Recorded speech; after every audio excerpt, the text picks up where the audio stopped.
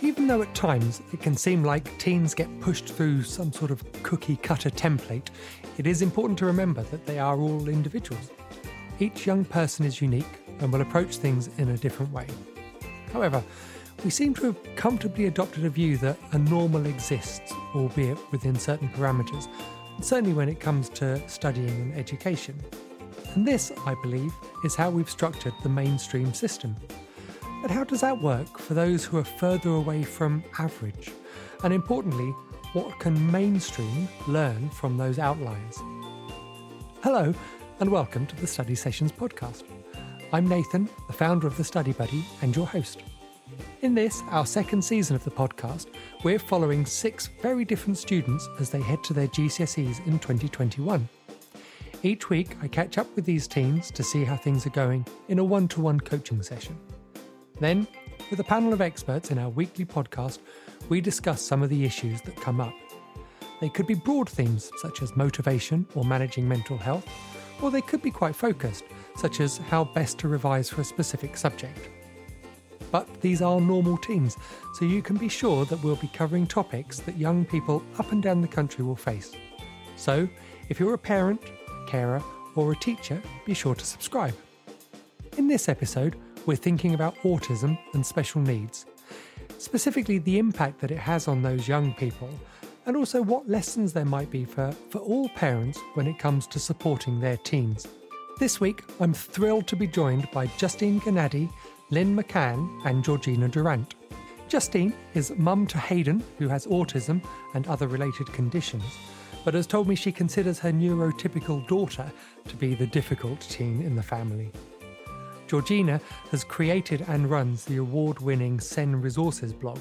She's also an author and a tutor. Lynn is the founder of Reach Out ASC, and Reach Out are autism specialist teachers who provide support, training, advice and resources. Lynn's also an independent consultant and an author.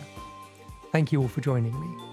One of the students that I'm lucky enough to be following in this season has recently had a diagnosis of autism confirmed.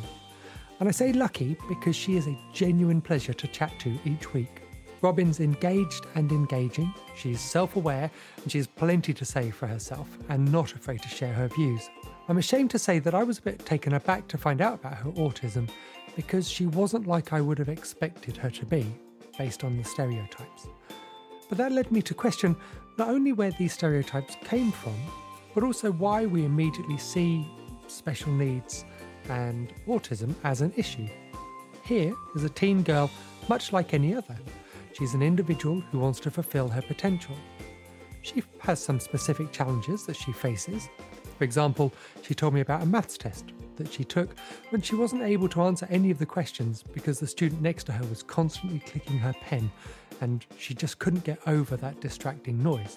And she also struggles with English language, where one of the major areas is to consider how a writer wants the audience to feel. But at the same time, this week's big news was that she was commended in a creative writing competition with a poem she'd written. With more than 800 teens entering, she came second, which is a fantastic achievement by anyone's standards. And I asked her, somewhat naively in retrospect, how she found the experience of writing for others when she finds it so difficult, if not impossible, to empathise. For me, it's just sort of finding something that does stick. So I've probably had 50 different ideas then. I mean, that was like the one thing that stuck. So it was very difficult in the first place. But I'm not a psychopath, so I do have feelings. I just have to base it off how I think, and then I think the problem is seeing how other people think. What's also remarkable about Robin is that she's homeschooled. I can sort of see which ways of studying work for me a bit more, because at school you don't really have too much control of how you do things. You just go to a class and you do what the teacher says and that's it. Whereas I've been able to experiment and see, right, that doesn't work for me, that does work for me. So I've been able to try an online class, right, that doesn't work for me. I'm much better suited to sort of working by myself in a quiet environment and just sort of experimenting, sort of, right, where does it work for me better?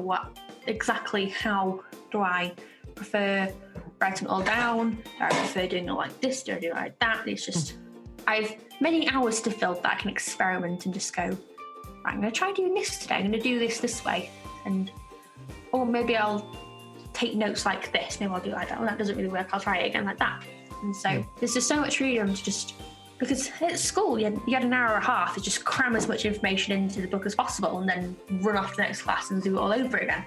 Right, so this one I can actually just take time to see what I'm writing. And under her own steam, she's studying to a high level, has taken a part-time data entry job, and also volunteers at the local museum. Now, these are the kinds of traits that many parents would be thrilled to be able to list of their own children. So why is it then that children with special educational needs are not able to flourish? And what lessons can we learn?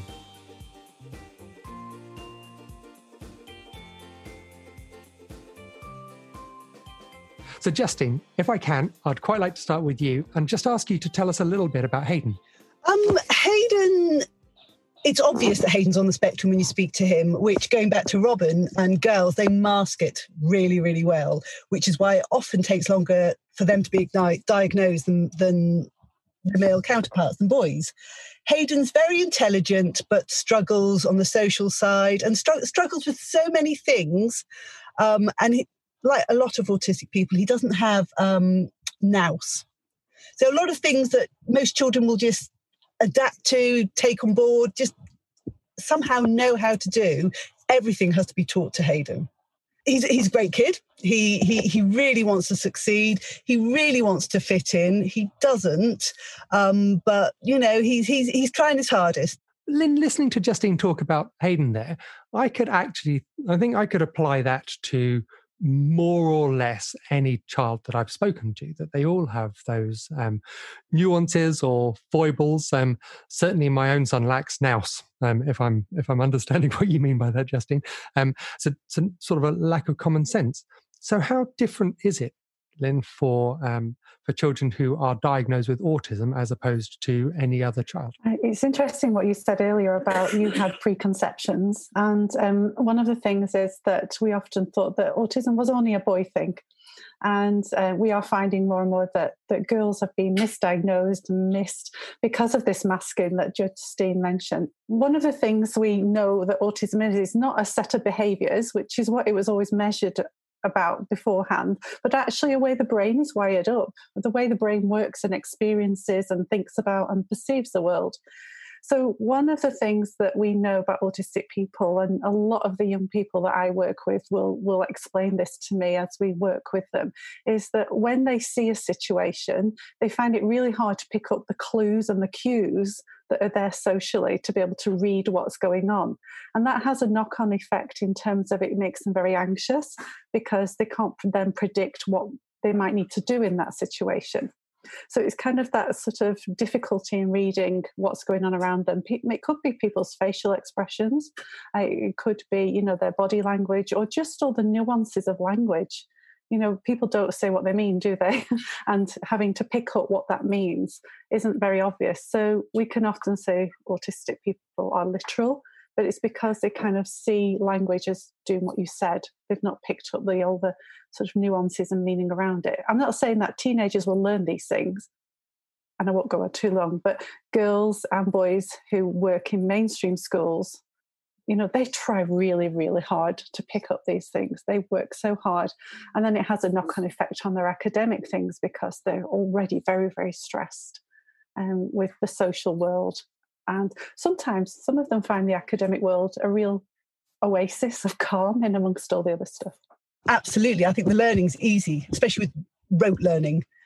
Hayden walked primary school because of the rote learning. Just learn and repeat, not a problem. But it's the hidden meanings. And yes, they put so much effort into going to school every single day. High alert from the moment they leave the house to the moment they get home often contributes to behavioural problems at home, and they're an absolute saint at school. Because we see that in all other kinds of walks of life as well, don't we? That the level, there's something external that causes an anxiety stereotypically with teen girls, they need to fit in, whether they look right, have the right clothes and badges and that kind of thing. And we've seen that level of anxiety can have a real detriment on so many other things, including including learning. I want to come back to, if I may, the autism and special education needs in general. And this may not be the last time I'm going to ask your forgiveness because of my ignorance and naivety. But Georgina, I wonder if you could explain to me where, or rather, what special educational needs are and how autism in particular fits into that, but also what other conditions we might hear about. So special educational needs, or SEN as people refer to it, are often SEND with the D on the end, which refers to disability as well. So it's basically a learning difficulty or a disability, or a disability. So they may have a learning difficulty and a disability. And it's just things that are making things more difficult for them. So it could be a visual impairment, it could be a hearing impairment, it might be that they've got dyslexia or they've got autism. There's a whole range of different things that could be their learning difficulty, and as a result they'll need extra support in school. And I was a SENCO in a school, so I was a special education needs coordinator in a secondary school, and it was my job to make sure that these children get the extra support that they need. And some of these children might have an ECHP, which is an education healthcare plan, which is like a legal document that outlines the additional support they will need, that we have to provide them. But there's a lot of children that have special needs in school that won't have one of these. And it's about all the adjustments we make to make the learning environment and the exams suitable for them so that they're not disadvantaged. And I think that's the key bit is, it's not their fault that they've got all these extra things. We need to make sure it's a level playing field for everybody. And if you're talking specifically about autism, if you're thinking about exams, for example, like they're sat there, the ticking clock might be nothing to everybody else sat there, but that ticking clock in the corner of the room could be the difference with them getting their GCSE result that they need or not.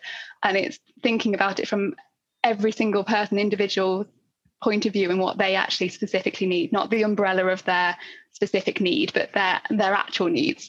So not they've got autism, we need to do this, thinking that is so-and-so, this is what they need and this is what we need to put in place. So really, thinking about all the different ways you can adjust and accommodate for these children to make it a level playing field, I think is really important.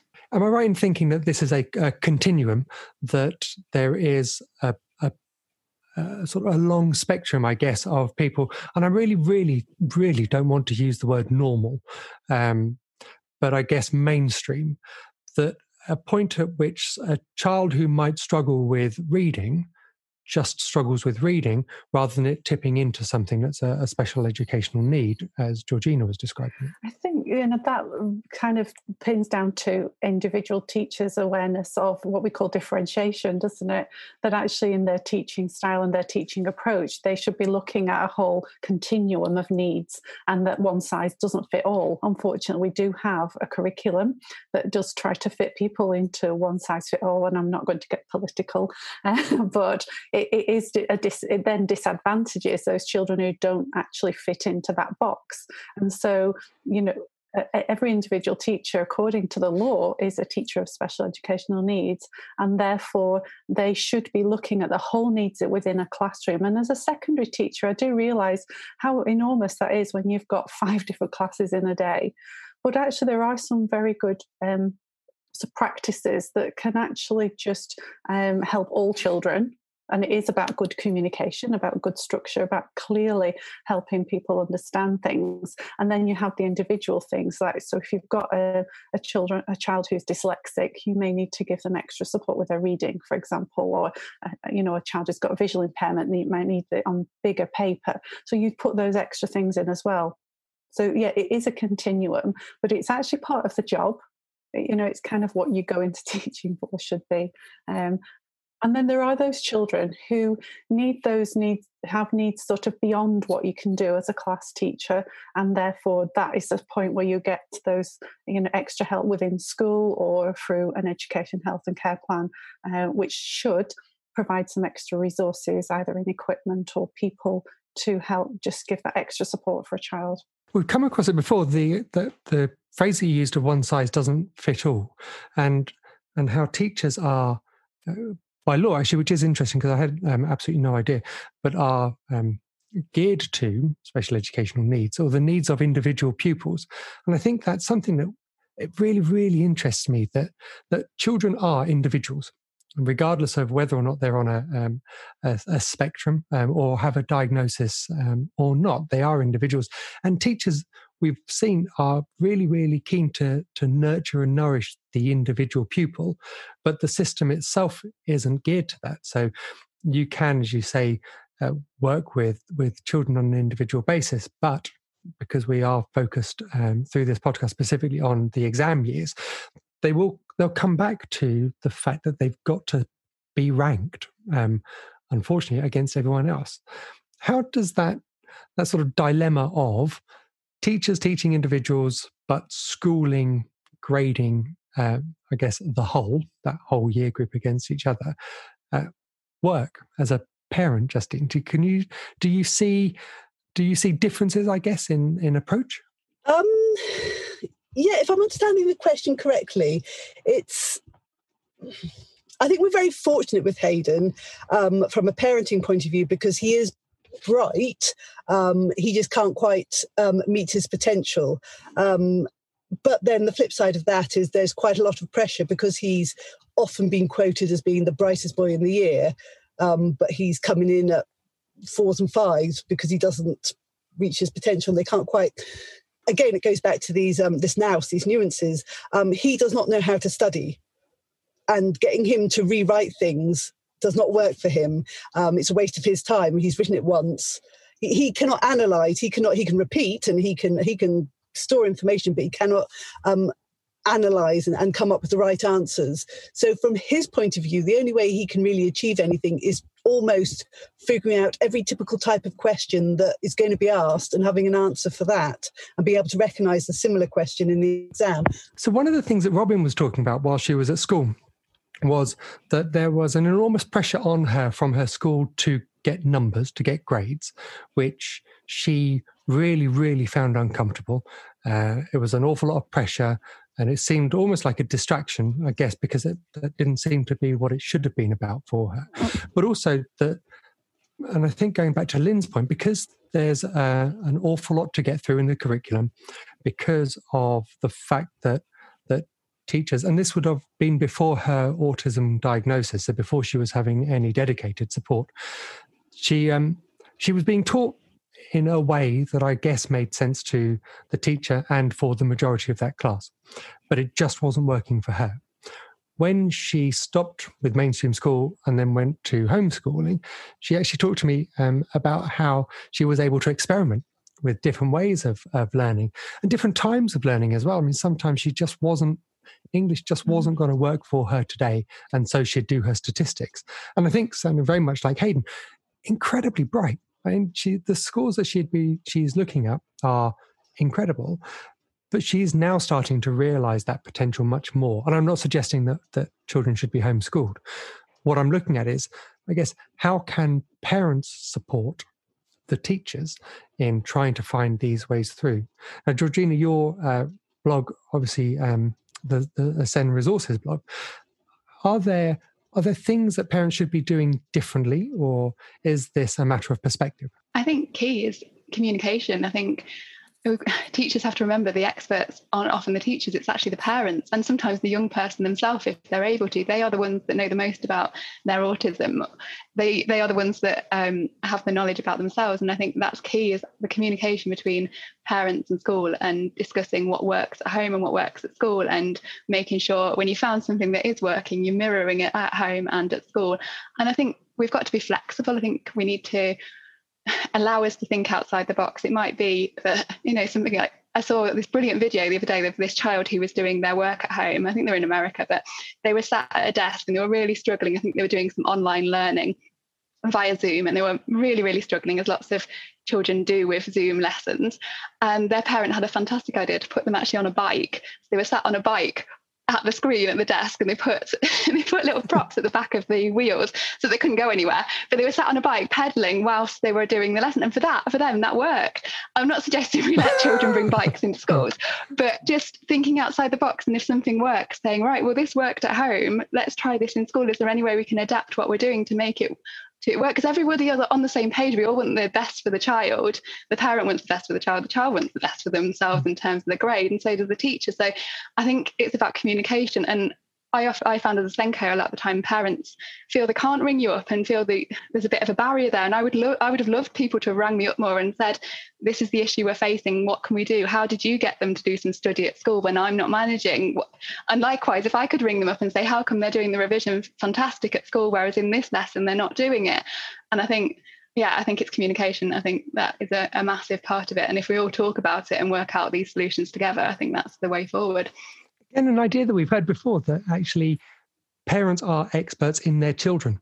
So teachers know content, they know how to teach it. But actually, a teacher probably wouldn't come up with the idea, without knowing a child really, really well, to sit them on a bike while they're in the lesson. Now, I accept that, as you say, that might be a bit distracting, might be impractical for any number of really, really good people. But while there's an opportunity to do it, this parent had a genius idea. I know how to help combat whatever obstacle the child was facing. Lynn, should there be more freedom to experiment with how we go about doing these kinds of things? I work with a number of high schools, and actually I work with them because they are willing to be flexible, and we come up with all sorts of ideas. So some children do need movement and they need to fiddle in order to be able to sort of regulate those sort of sensory systems in order to concentrate. So it can be anything from a bit of blue tack to in one of my schools, the boy was allowed to have a little pass out of class, and he had a room he could go to flap. And he really needed to sort of flap his arms, wave them around, so he could then regulate his anxiety and go back into class and concentrate. But because the school allowed him to that, we're getting him through those high school years. Other times we've harnessed the child's special interests, and we've given them little breaks to do that. And other things that they do flexibly is sometimes reduce the timetable. So instead of having to do homework, because homework for some is just enormously difficult, they might have a homework lesson in school, and like a homework club, or a place to go at lunchtime that's quieter than being in the yard with everybody else. So they're not getting that social demand. That's, again, anxiety levels go so that, So I just think the flexibility that I've seen in mainstream high schools is amazing, and that willingness to do that. And even go with some of the crazy ideas that I come up with sometimes. So we had one boy who was really interested in taking things apart. So we got him a box with an old laptop and a screwdriver, and just, when he needed a break, he just went and unscrewed this laptop. But they allowed that, and to see children going through school with those adaptations, they can make all those difference. And as been said already, knowing their sensory needs. So, for some children who are really hypersensitive to noise, being in a classroom is torturous. Every sniff, every cough, every scratch of all the pens, and every move of a chair or a table is just like bullets in their head. So we've had children wearing headphones and being allowed to listen to calming music while they've been in class. But it's a school that will allow that, as opposed to I've come across schools who say, no, we can't do anything like that. And I would advise parents, find a flexible school who will communicate with you, who don't put barriers in your way, because that is going to be key to your child's survival and success, really, through high school. So, Justine, do you have sort of similar approaches whether it's at school or whether it's at home with Hayden? Do you find that you've sort of baked in flexibility, even if you sort of hadn't thought about it like that before? Yes. I mean, secondary school's been a real eye-opener for us. He was in a rural primary school, and they weren't as willing to be as flexible. I understand it's harder when you've got smaller kids that perhaps don't have behavioural issues but are noisy. Kids are noisy when they're younger. They haven't got the discipline. Secondary has been amazing. The Senko we have at his school, the willingness they have to go above and beyond and to adapt to what Hayden may or may not benefit from, to try it. They're always, we meet regularly. I, like many mums, work, so it's not always that easy. But they meet regularly. Hayden goes to homework club. Well, he's starting this week, which Hayden's really excited about. I'm not so much, because I have to go and pick him up, which is an hour out my way. Small thing to do. He wants to go every night.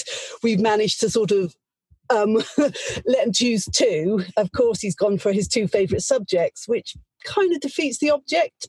we'll let him go with maths and computer studies just so he gets a feel for it. Then we'll try and push him to the subjects he's not so good at. That perhaps is one of his biggest barriers. He's happy to study computers, but he already knows it all. Try and push him towards English, and he's like, yeah, you know what? Not so sure.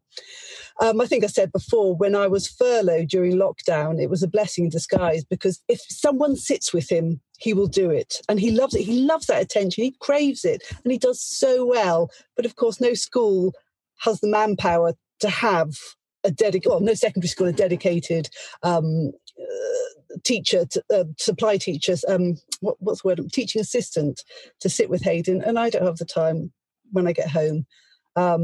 So he's struggling a lot with self-study, but we are trying to adapt as best we can, get him to do it in the kitchen, not upstairs in his bedroom. We've got him a laptop now, so we can't use the excuse of, yes, but the computer's upstairs. Letting him have those breaks, not keeping him sort of pinned down. Drinking water. Drink as much water as you can, because hydration is so key to an active brain. There's just constantly trying new approaches. Some work, some don't. I like that. I like that idea a lot. And again, when I look at my own children, as I tend to, my only real point of reference, Emily, who's neurotypical, is someone who is conscientious. So she'll want to do the work. She's a people pleaser. Actually, she can very easily lose focus because of the cat's gone wandering past, or she'll do something else. And I find myself sitting with her when I can during the early stages of lockdown. And then she'd be more engaged in what she was doing, mostly because I could very easily ask her what that was. And so I think there was an element of sort of underlying fear, spiteful so-and-so is going to ask me a question at a moment's notice. And as you say, it's unfortunate you can't do that all the time. Very, very few people would be in a position to do it. But the flexibility around, actually, we could spend some time just going back over it. And similarly with Jake, looking at, actually, he needed time within a study period to go and check on his phone. I mean, this isn't a need, emotional or otherwise, as I would see it, being a very firmly middle-aged man, that this need to go and check out who's snapped something or TikTok something else is completely beyond me. But it was really important to him, and he would start getting twitchy, I guess, and anxious. And as we've seen, that level of anxiety is a real barrier, isn't it, to learning and doing more. But what I love about what Justine's been talking about there is actually some things will work and some things will not work. And actually, as parents and teachers, educators, we shouldn't kick ourselves because actually it hasn't worked, it's gone wrong. It's just another way not to invent a light bulb, I guess, as that cliche goes. Well, they work for a little bit and you think you've got it sussed, but you don't. Then they stop working and you're back to the drawing board. So, Georgina, are there where could people go to find out more sort of ideas? Are there places where people can share, or is it just a case of just have a go? Again, you know what will work and what won't for your children. It's all different. I think there's lots of support groups, aren't there? I don't know if you're in any of them, but there's lots of support groups, especially on Facebook. I know the devil of social media, but there are some lovely support groups for parents to discuss their needs and things that work and things that don't. And then, like you were saying about trying things out, if somebody else has tried it out for you as well, then it sort of solves a few problems there. So I think, looking for these support groups and finding other parents who have children in the same year group who might also have an autism diagnosis, and trying to discuss ways that they've tried and things that work for them, and see if they work for you. So just getting ideas, I think, is key. And speaking to school and finding out what they're doing as well. One thing I'd like to say, if possible, and I really apologise for interrupting, but it's got to work for the parent as well. I used to try and do these things I heard online that were fantastic, and I just couldn't get my head. Social stories. Social stories were just meant to be the way forward with autism, and they were going to teach my wonderful son all these different social situations, and I could not get my head around them. He could not get his head around them. We persevered. Then I realised there's no point. He's stressed. I'm stressed. Let's find a new way. So it's got to work for the parent as well. Yeah. So I'm laughing because I've written a book of social stories and I agree with you totally. They're not for everybody. And I think they're brilliant if they work, they're I'm sure. often very badly done as well. But yeah, they don't work with everybody. There's just one thing in a whole toolbox of things. And so talk to me about social stories in Lynn. Oh gosh, my book is called Stories That Explain, and that's what they are. They explain something to a child in a way that they can understand. So the first thing you need to know is the child's perspective, and often they're used to try and get what the adult wants to tell the child over.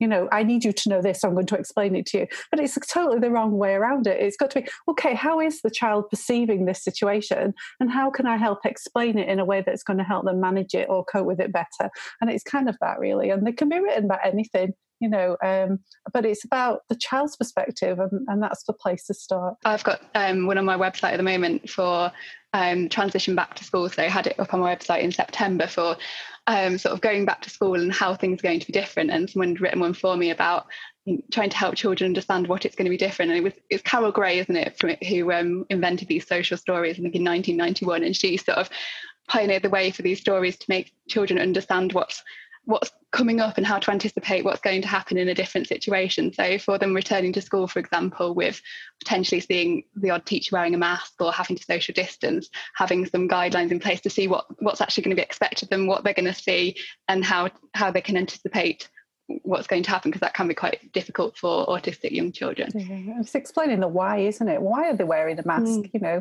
and you have to keep it really simple and direct, and not going, because you can get very bogged down in waffle. But yeah, as you say, Georgina, it's something that you target at helping them cope with a situation better and understand something better. And again, what I'm finding remarkable is I keep thinking, why don't we just do this? Why don't we just do this for everyone? And there's a bit of a bias, I guess, in my thinking for that. And it's in my previous life before setting up the Study Buddy was that I worked a lot in diversity and inclusion design within a large bank. And part of that was looking at journeys on websites, for example. And designers design them against their own thinking. So how would I go about doing this? What looks good to me, and how would I think about moving from one step to another? Or you might do it based on your own preconceptions of your friends. So it tends to be, and it is getting better, absolutely, but it tends to be able-bodied people who've been through a degree of education, who are then creating these journeys.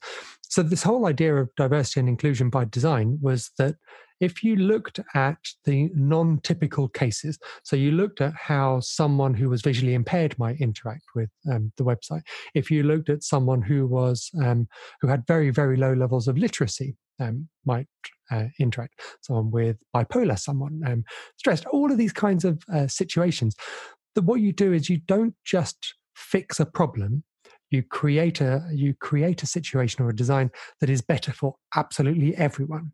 And my favorite example of these are revolving doors. So revolving doors were designed by someone who could walk quite happily through a revolving door, and they'd push them. But of course, there are people who can't. And so you then come up with a fix, which is a normal door with a disabled button next to it. So if you're in a wheelchair, you could come up to it, push the button, and the door would open. But if you've ever seen them, and I am boring enough that I've looked, you'll find like parents with pushchairs who will be pushing the button because they can't get that through a revolving door. Or there'll be people that have been shopping and got loads of bags. So actually that design hack would have been so much better in the first place. Things like this, stories that would appear to me to be spoken from the perspective of a teen or a young person to explain a situation that might be causing them anxiety, is a really good idea. I mean, for everyone. My son would have liked that when he was transitioning. My daughter, certainly, I'm sure, would want them to. And as a parent, actually, I want to be able to help them, and they don't necessarily get my perspective. And maybe, Justine, that's some of the issues that you might have faced with the books that you've read before. Does it sound like the stories that you had before were more helping you to explain rather than explaining for Hayden? Or was it simply something that Hayden didn't? Hayden's a bit of an enigma. Okay. He's so autistic in so many ways, and definitely if you met him, you'd know. But in the same breath, one of his favourite things of the weekend to do, and it's one of the worst things he could possibly do from a mother's point of view, but is to go on the train on an adventure on his own and explore new things. Now, autistic people shouldn't be doing that because they like familiarity, they like routine. He will plan the journey, the autism side, down to the end where he has to be to get the train. He doesn't even want me to take him to the train station. He wants to get the bus from the village to the train station. So I've always thought that perhaps some of these tools don't work for Hayden because he has this non-autistic side. He's always been, when he was a little boy, he was an adult mind. So I think a lot of the social stories for his age just didn't grab his attention.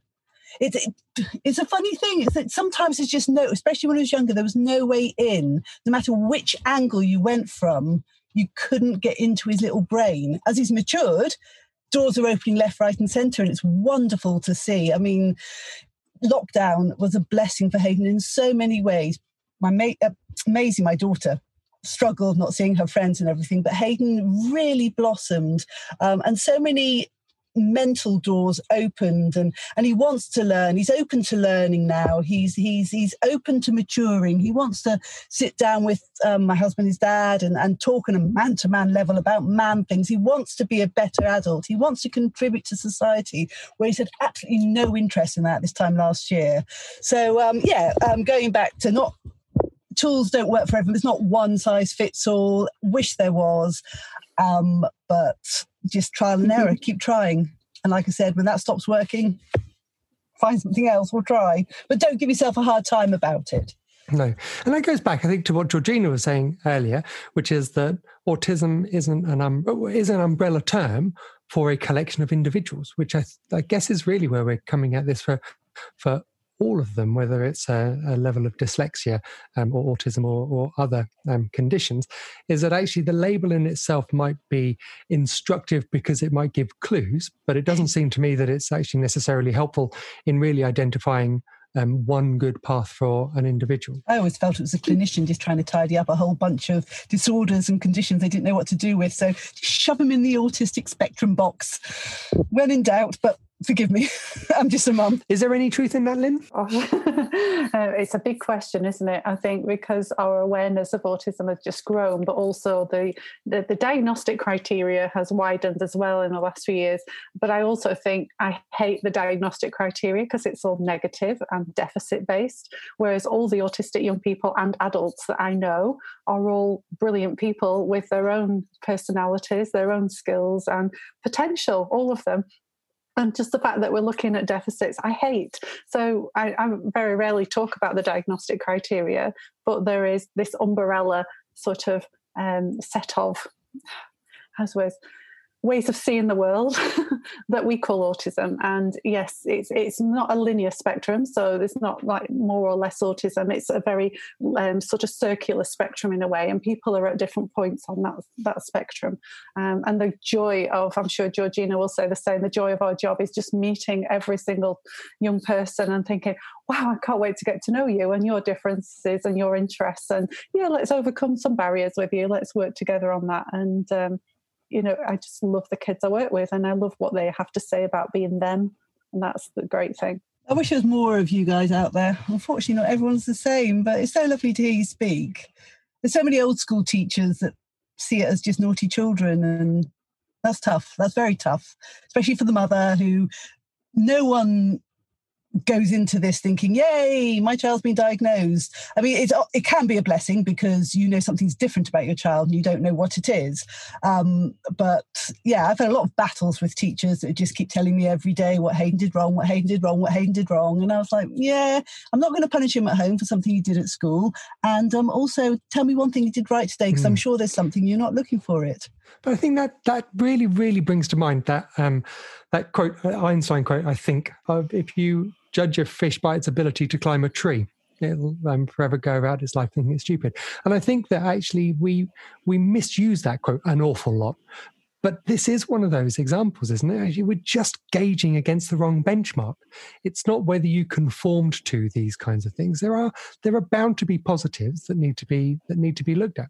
And absolutely everything that Lynn just talked about completely is what I felt when chatting to Robin.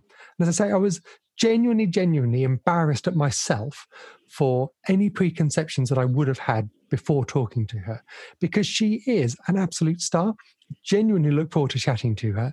And yeah, as I say, I'm not really sure why I expected something different. You can only hope that with increased exposure, with a change in language, so Lynn, your company being Reach ASC, which is talking about conditions rather than disorders and looking at something more positive, I presume, should help that, shouldn't it? Yeah, it is. And even then the language is evolving because of autistic people themselves. So there's a lot of surveys and things and we've changed our language over a year. So we've chosen autism spectrum condition because that felt a little bit more respectful.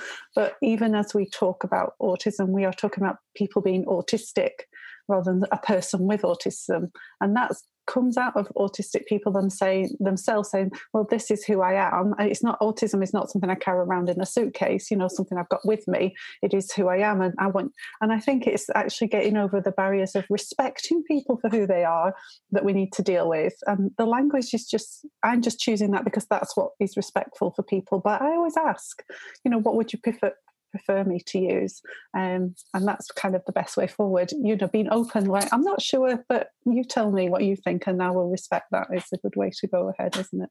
Georgina, are there any practical steps, I guess, that parents should be looking at when faced with exams, should they go ahead this year, to really give their children the best possible chance?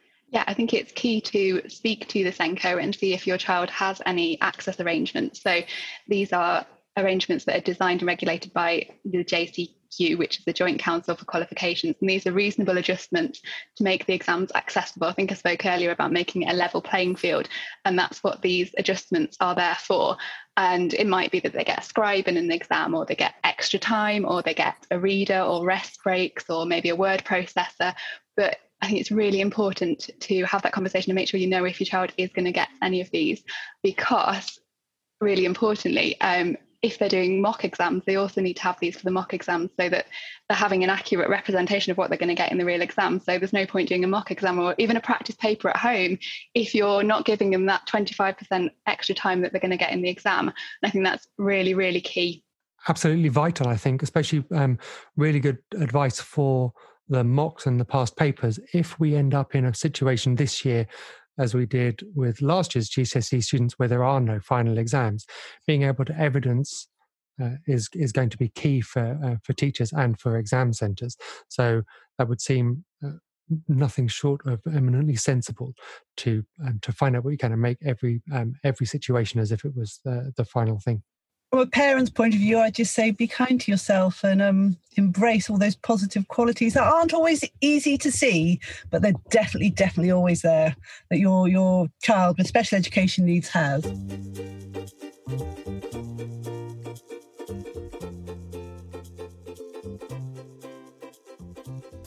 My thanks to Justine, Georgina and to Lynn for taking the time to share their insights and a wealth of practical tips too. This is such an incredibly important topic. It isn't simply that a rigid, unimaginative and entrenched approach to learning is unhelpful to a great number of our people. It's that the alternative is beneficial to everyone.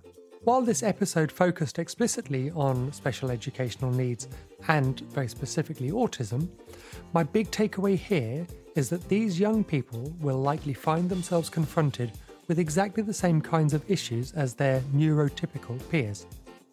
The significant difference is that their reactions and experiences may well be amplified. As a result, it's absolutely right to provide the specific support they need so that we can work towards a level playing field. However, at a high level, there's perhaps more commonality than there is difference. What we heard from our three guests was the overwhelming benefits to a flexible approach to learning, of experimenting to find the best way, and of not being afraid to get it wrong. And most important of all, and this is something that we've heard before, that communication between parents and school and students is of paramount importance. As a parent, I often catch myself saying, "That's not how I used to do it," when it comes to studying. But not only does that completely ignore the individual nuances in our children, it doesn't take into account how things are now so vastly different.